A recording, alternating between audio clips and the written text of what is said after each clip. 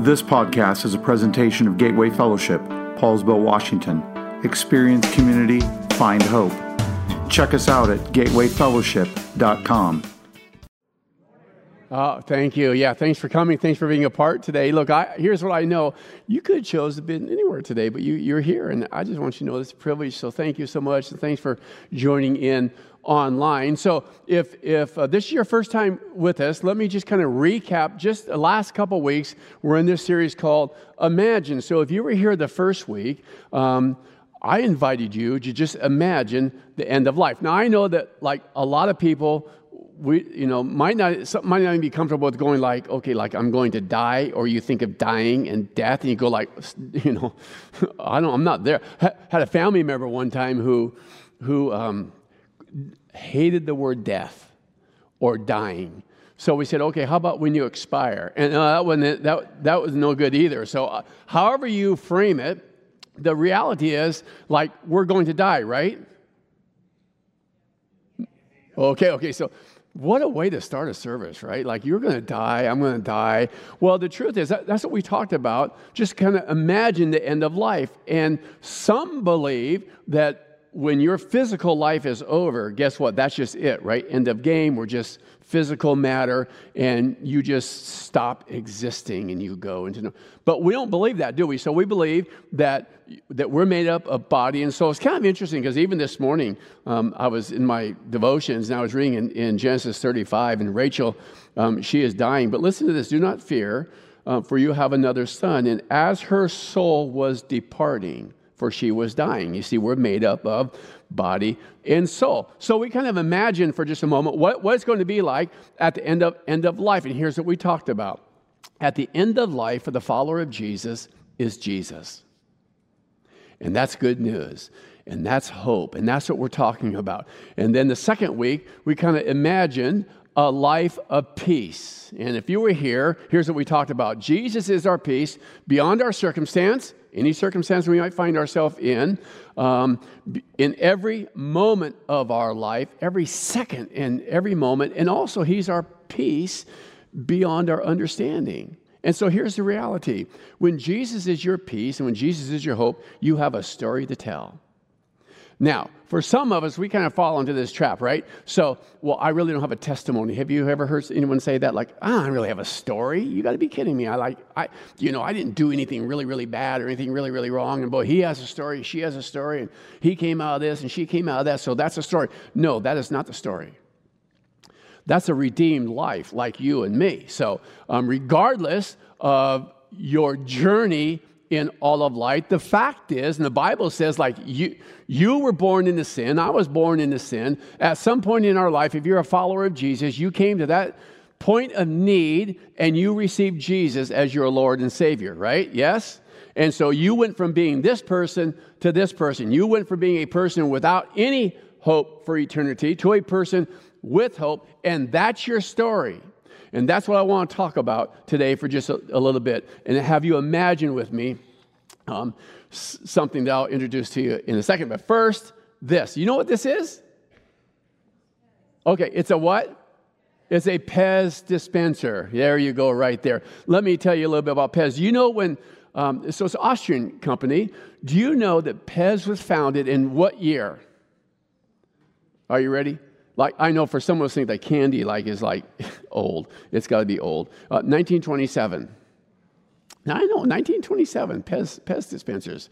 Some of you have a Pez collection, don't you? Now, I met someone today who did, and some of you have thrown away your Pez collection, and maybe you're going to wish you hadn't when I tell you some fun facts in just a moment. So I saw a Pez collection, or Pez dispensers, a lot of them selling for $1,000 each. Can you believe that? You know what the most expensive Pez dispenser ever sold was? How much? Want to guess? Yeah, you never know. $13,000 for a Pez dispenser. You know what it was? It was it was a political thing. It was a donkey, and so it sold for over $13,000. And believe it or not, this Pez dispenser has everything to do with what I want to talk to you about today. and has everything to do with Christmas. In fact, Christmas Pez dispensers, particularly Santa Claus, are the most popular ones. So there you go. It's kind of cheesy, but kind of hang on to it. The reality is this: it's hard to survive without hope, and maybe you have been there. If you feel hopeless in life, what does a person do? Well, what many people do is they begin searching for things, right? So I feel hopeless, so I go on a shopping spree, right? Because that's going to help. I feel hopeless, and so I put my trust and my security in something like this right here, and maybe it's your portfolio or whatever, where we look for things that we can take a hold of and grab a hold of, something that we can experience and something that we can see, because this is our hope, and we hang tightly on to it. Some of you have experienced hanging on to something and then losing it, because without this hope, there's no future.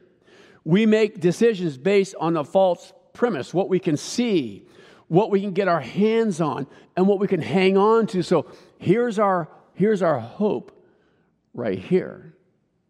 It's interesting because in Romans chapter 8, verse 24, Paul says this: now hope that is seen is not hope. So I'd like for you to think about that for just a second.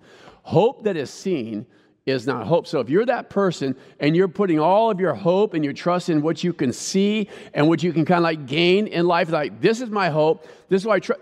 Paul says that's not hope. Hope that is seen, that's not the hope that we're talking about. The hope that we're talking about is what every follower of Jesus anticipates, and that's an eternity with Jesus that comes at the end of this human life. I've said it this way before, and I'll say it again. You never really die. You don't. No one really dies at all. We just go from this human existence into something else. And our hope as a follower of Jesus is that we will be with him for eternity. This hope, Paul says in Romans chapter 15, verse 13, may the God of hope fill you with all joy and peace in believing, so that by the power of the Holy Spirit you may abound in hope. Here's the reality as followers of Jesus, right?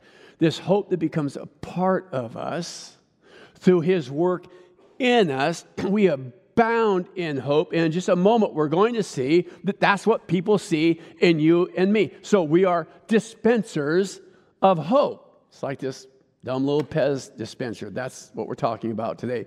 We who live with this hope dispense hope through our words, our action, and by seizing the opportunities that come along our way. And now some of us are going to go what opportunities are you talking about? Well, you're alive, and you're breathing right now, and you're going to walk out of this place, and you're going to go out into the world, and I will guarantee that there's going to be opportunities out there wherever you go to be a dispenser of the hope that lives in you. We go into all of the world, locally and globally. Some years ago, our team came together, and we began to think through what we call our outside message. So what is our outside message as a faith community here in this part of the county and this part of the world? What's our outside message? Different than our inside message. And here's what we came up with. Our outside message is this: to experience community, find hope. So you're looking for community. You can experience community here, because I pray that there'll be people here, regardless of who you are, what your journey has taken you through, wherever you are now. You can experience a community that's going to love you and care for you regardless, because Jesus calls us to do that. So experience community and then find hope. You can find hope. Now, here's what we're saying. The hope that you find is not found in the things that we do. Let me explain. We serve out the back kitchen over here thousands of meals every year. I mean, there's a team that comes together. They serve thousands of meals out the back door. We have a severe weather shelter where we provide a place for people to come. And for at least some hours, they get a place of safety and a place of hopefully physical peace. But that's not the hope that we're talking about. The hope that we have to offer is only found in Jesus. That's what we offer. That's what we talk about. The hope that we invite people to experience is based on a person, And his name is Jesus, the one who satisfies our hunger and meets our deepest need. So when we talk about experience, find hope, what we're saying is you can experience community, find Jesus, because he is our hope. 1 Peter chapter 1, verse 3, blessed be the God and Father of our Lord Jesus Christ. According to his great mercy, he has caused us to be born again to a living hope through the resurrection of Jesus Christ from the dead. This born-again experience has, of course, nothing to do with the physical birth. We know that. But the New Testament usage of this word or phrase or spiritual birth refers to this radical change in who we are. We're reborn, so we were this person, now we're this person. We're reborn or we're made new. And this new birth that we experience results in this living hope that you and I have with, that we live with, this through the resurrection of Jesus Christ from the dead. There's a day coming when we will be with him in eternity, and that's hope. Do you know that people today are hungry for a hope beyond themselves, especially during the times that we live in? Have you noticed? People are hungry for this hope that you and I have, especially during these times. In the Wall Street Journal, this past week, there was an article about younger people who are drawing up wills because they know that life is going to end. I mean, this life is over at some point. We get to share, as followers of Jesus, this hope that lives in us, what he has done in us. And I say it this way, people can see that hope. People can sense that hope. They may not come up to you and go like I see hope in you. They may not say it that way, but they might say it this way, right? Why are you so happy? Why do you seem to be at peace right now when there's so much going on? 1 Peter chapter 3, verse 15, but in your hearts, honor Christ the Lord as holy, always being prepared to make a defense to anyone who asks you for the reason for the hope that is in you. People can see this hope in you, and they can see it in mine. Now, it's easy to read that scripture, and if we don't understand the context as being written, I think we miss something really, really important. Here's what's happening, and it's on the rise, and it's the persecution of the church when Peter is writing. He's encouraging Christians to face persecution or face what's going on in your life in such a way that the true grace of Jesus Christ would be evidenced in them. So here's what he would say to you and me, that regardless of what you're walking through right now, regardless of the circumstance, you might be that person without a job. You might be that person like you don't know,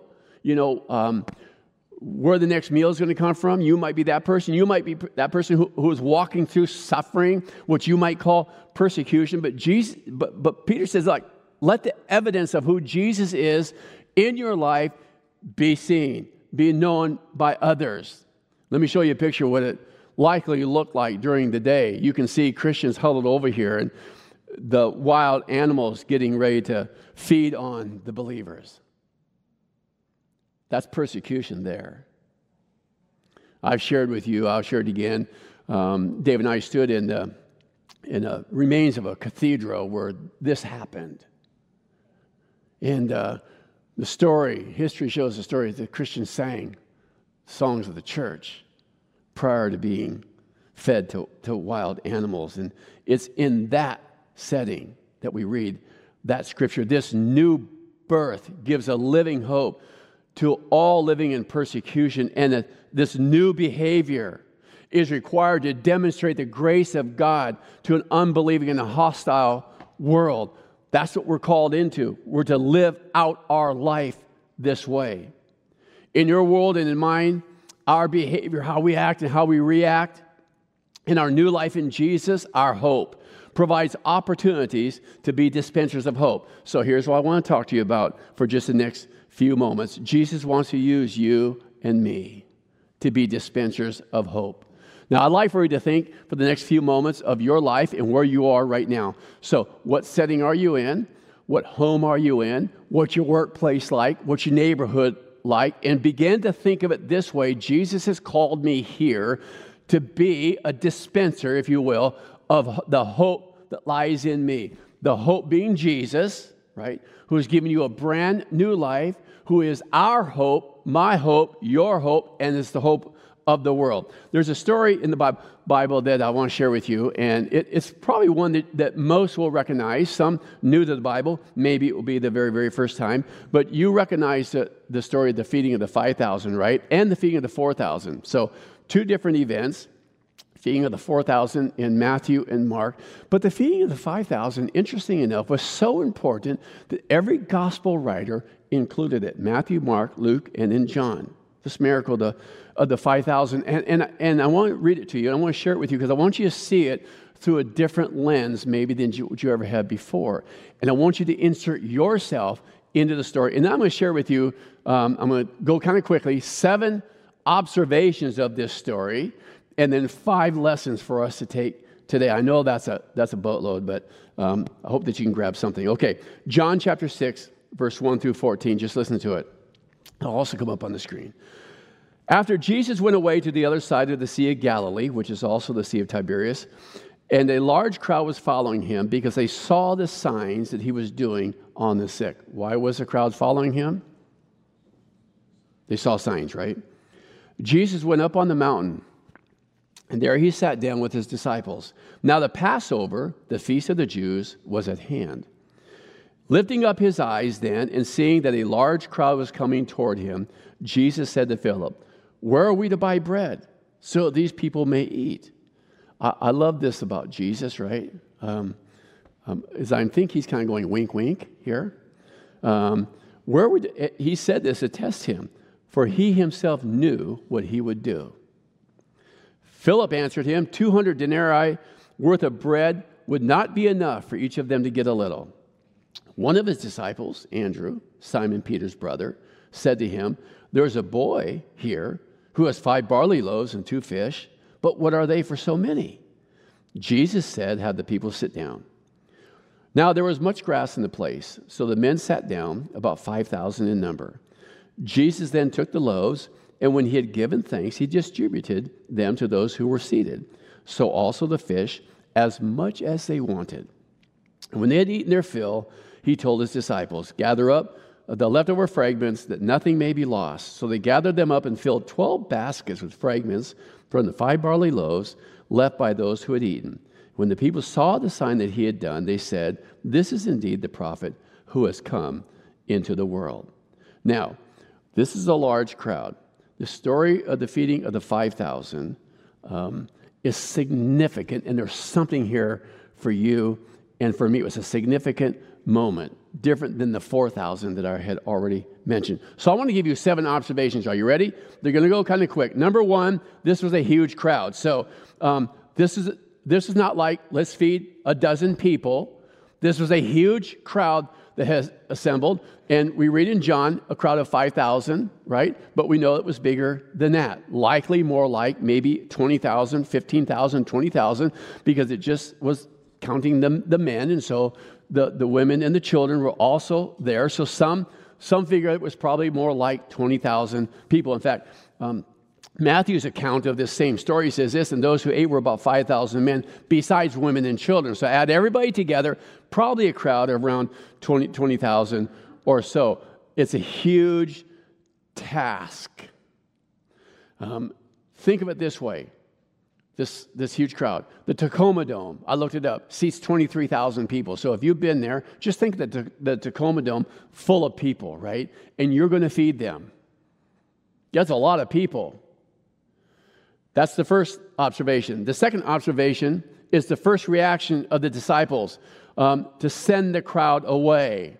Now, that's what we read in Matthew's account of this miracle. Matthew chapter 14, verse 15. Now, when evening was come, the disciples came to him and said, "This is a desolate place, and the day is over. Send the crowds away." In other words, they're hungry, they're in need, send them away, get rid of them. That was their first reaction. We're going to see in just a moment kind of some lessons here that sometimes might even be our reaction to what Jesus is asking us to do.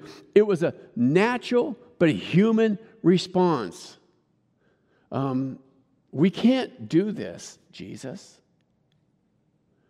In other words, we don't have enough to offer here, so not me this time around. That was the first reaction. Third observation is Jesus' plan all along was to work through the disciples. That was his plan all along. Remember his question to Philip? Now, I'm sure in that moment that Philip was trying to look away, but Jesus snagged him and called him, because I'm sure that just like you and me, like if you think Jesus is going to ask you a question, we're going to look the other way and just please don't ask me the question. But he snags Philip and he asks them. And here's what we know. The question was, where are we going to buy the bread so these people can eat? But Jesus knew all along what he was going to do. Philip, trying his best to avoid eye contact, says, what are we going to do? Philip didn't do so well on his test, because here's what he does. He immediately goes to what resources they do not have and the impossible situation that they're in. So here's this huge crowd. They're in need. We don't have the resources. This is impossible. He immediately goes to the resources that they have. In fact, he says this, 200 denarii would not even provide a little bread. And from Mark's account, it says this, it would take a half a year's wages. So just figure what your half a year wages would be. That's how much it's going to take. The next observation has to do with Andrew, who tosses Philip under the bus, so to speak, because he says this, here's a boy, but he only has 5 loaves and 2 fishes. And what happens here? You see it in Andrew's question when he says, but what are they for so many? And suddenly we begin to look at this situation through human eyes. Like, Jesus, this is all we have right here. This is it. So what can we do? It doesn't feel like that we can do anything. And then Jesus, testing them, says this, just have the people sit down and the disciples watch the divine at work. Because what he did, he distributed, as we read in this story, right, enough food so that everyone ate until they were satisfaction. So I want to toss out 5 lessons for us, okay? Here we go. Number 1, people are hungry today. Maybe you've noticed that. For something or someone who can offer hope. There are people in your life and people in my life, people in our world, who have done this, where they've reached out to grab a hold of something that would offer hope, and it's disappeared. People are hungry for hope today, for something or someone that can offer hope. I read an article in reference to the UK, but I would suggest that it's probably true around the world. Google revealed that terms such as hope, hug, and prayer reached a record high in the UK. Here's what the author of the article wrote. We walked into a world that was totally unlike anything that had ever happened. All of the things that we trusted, we were to grab a hold of, all the things that they put security in, right? All of a sudden, everything is shaken, and you start to ask the big questions, what can I hope in? What can I have security in? You feel hopeless. You kind of feel, I'm not sure where to go. And I think that's the description of the world that you and I live in, wherever we are. There are people today who are hungry for something that offers hope, or someone that offers hope. What can I have security in? What can I hope in? People are hungry today. That's the first lesson. The second lesson is this. Jesus places us, you and me, in the right place at the right time. So here's what I'd like for you to do. Start thinking about your world.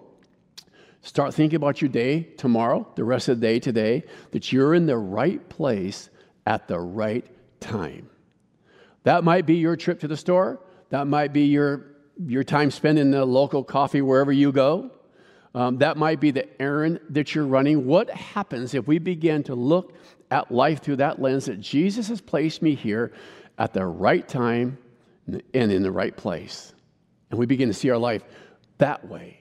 Because if people see this hope that's in you and me, We have opportunity after opportunity after opportunity to live out this life in such a way that people will seek what you have and seek what I have, this person of Jesus Christ. It was interesting. It was in Africa, and talking with one of our partners there, and fellowing. And some of you have met her because we have had her here, and she was telling us about the day when she was on her way to the girls' school, which you have helped support. And she was stopped just as she was leaving the house. It turned into a 4-hour discussion, but here's what so impacted me and I was so impressed with. She saw that as part of Jesus interrupting her life for this person. So what if we see our lives that way? Not as disruption, but maybe God interrupting our lives. We're in the right place at the right time to be dispensers of hope. Thirdly, we have all that we need. We have hope in Jesus. Sometimes, a lot of us begin to feel like if I could do this or if I could do that, if I could whatever, then I could do what Jesus has asked me to do. No, he just asks us to trust in him. You have all that you need. I have all that I need. We have all that we need, hope in Jesus. It's your story. It's what Jesus has done for you. It's your story. Jesus is your hope, and Jesus is our story. No follower of Jesus has nothing to offer. You have everything because you have him. We have Jesus.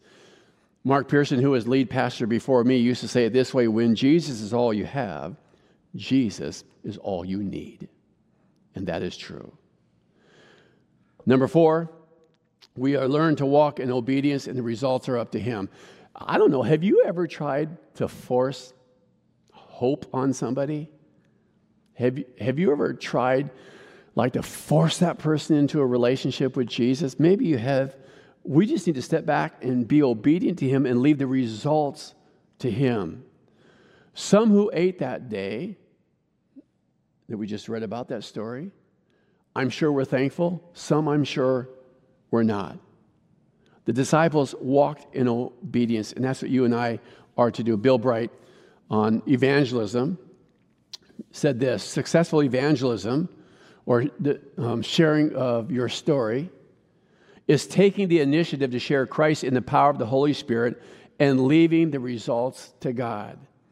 I think that definition for success applies to any ministry, and is in the power of the Spirit that we do our work, and we leave the results to him. Maybe some of us, I don't know, need to kind of step back and just walk in obedience to him. We're in the right place at the right time. And then lastly, Jesus sometimes, often calls us to do what we feel is impossible. If you were to put yourself right back into that story, I think every one of us likely would go like, this is impossible, yes? I mean, I would. And have you ever been in that place where you feel like Jesus has called you to do something impossible? I think that's how he works. Because then it's not you and it's not me, it's him. He often calls us to do what we feel like is impossible. So if you look at that story through the lens of your own life, what do you think Jesus is saying to you today? Maybe it looks like the 5,000. Maybe you've been that person who said, like, I don't have anything to offer. And Jesus is saying to you, the Spirit is saying, oh yeah, you do. Like, you have me. What else do you need? If you're looking at that story through the lens of your life, maybe like the disciples, you're going to go, send them away. And Jesus says, I'm bringing them to you for a reason. He's bringing them right into your life. You know that person that just gets on your nerves? Maybe that workmate that you just can't hardly stand? Maybe that neighbor? What if you begin to see them? It's just God bringing them into your life so that you can do what? Cheesy as it may sound? Yeah, dispense hope to them. So I'm going to ask you to do 3 things as we go, and we're going to wrap up. Number 1, ask yourself this question: who can you share your story with today? Is it a neighbor? Is it a workmate? Who can you share your story with today? Maybe it's a text. Maybe it's a phone call. Maybe it's responding to a question that you have been asked. That's number one. Number two, how can you prepare yourself for the question? How can you prepare yourself? So, reading the Bible, praying, meditating. How can you prepare yourself to respond to that question? And number three, what step can you take to be a dispenser of hope? Maybe that's a change in attitude.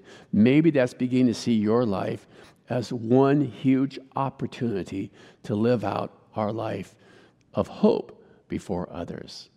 Those are my questions today. And we're going to pray in just a moment. But let me tell you this. If you have a student from, I think it's 3 years old, I think down here, right on through over to Shelley's program over here, all the kids are getting these today.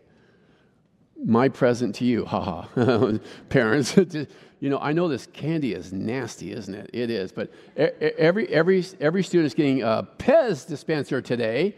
And here's what I'd like for you to do. Like, you don't have to promise, but I hope that you do this. Would you just talk to your kids about what this means? It's not just candy, right?